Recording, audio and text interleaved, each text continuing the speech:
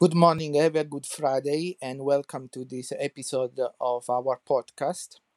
Today, I want to speak about a topic that is very dear to me, that is organ improvisation. I was lucky that I have a teacher, Maestro Giuseppe Agostini, that was a great improviser, really great improviser at the organ. So I remember that indeed my first contact with him was at a concert of his improvisation. He did the concert in the Roman church of, I think it was Saint Ignatius, or one of the Jesuit church, or Saint Ignatius or the Jesu.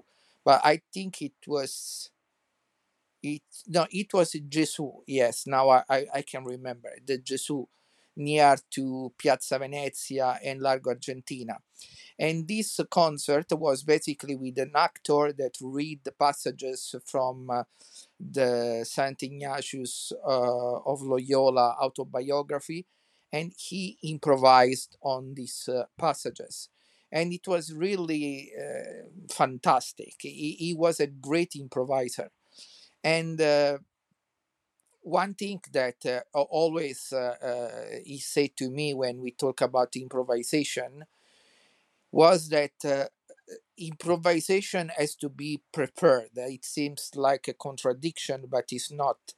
It means that improvisation is not you go there and out of the blue something will come out. That's not how it is working. The person that want to improvise has to be well prepared in doing what he wish to do. He has to know composition, he has to know harmony. He of course has to have played a lot of musical literature, so that he has some kind of repertoire of musical grammar that he can use during his improvisation, or her improvisation if it's the case of a woman. But we don't forget that the one that improvise should be well prepared in music and also in liturgy, because improvisation is a way for the organist to not to lead the liturgy, of course, because he is not, but to breathe with the liturgy. That's very important.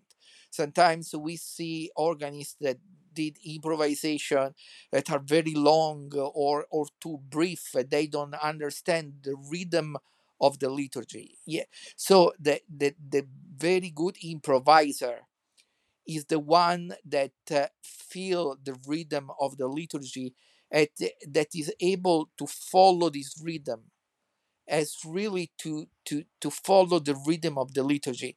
I remember when I improvised during masses so many times.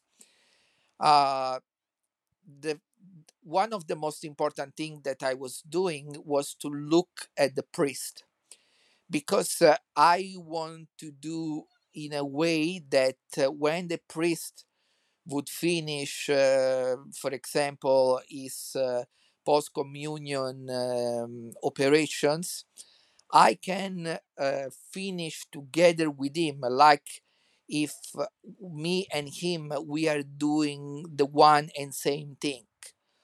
And this is has to be for everything. When improvising for the beginning, when the priest arrive at the altar, the the the improvisation has to accompany the moment that he will be ready to start the mass. And this is true for the Vetus Ordo and the Novus Ordo. The improvisation has to really help the mass, the rhythm of the mass.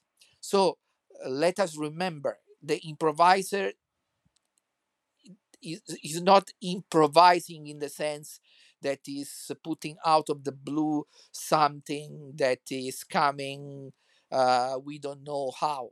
It come through studies. It come through the practice of improvisation. It come through also listening to other improviser. That is also something very important. Today, we are so lucky. We have so many ways to listen to other improvisation. When I was younger, we have CD of improviser. I remember I listened to the improvisation of the French organist Pierre Cochereau, but there are many other. And today, with the internet, with YouTube, we can have hundreds of thousands of good example of improvisation that we can listen and from where we can learn. We can listen and say, oh, he's doing like this. That's interesting. Maybe I can try to apply this kind of patterns or this kind of style. And it's very important to be able to improvise using certain styles because that can be useful. Not always when you improvise, the improvisation is coming spontaneous. Sometimes you have not so many idea. So that is why it's very good and very important that you maybe be able to have some kind of knowledge of style like baroque or romantic, so that you can apply certain patterns automatically if your free improvisation that day would not come out. In any case, these are just some reflection on this very important topic. If you want to share, you write your comment under this post. In the meantime, I thank you and I wish you a very good Friday. Bye bye.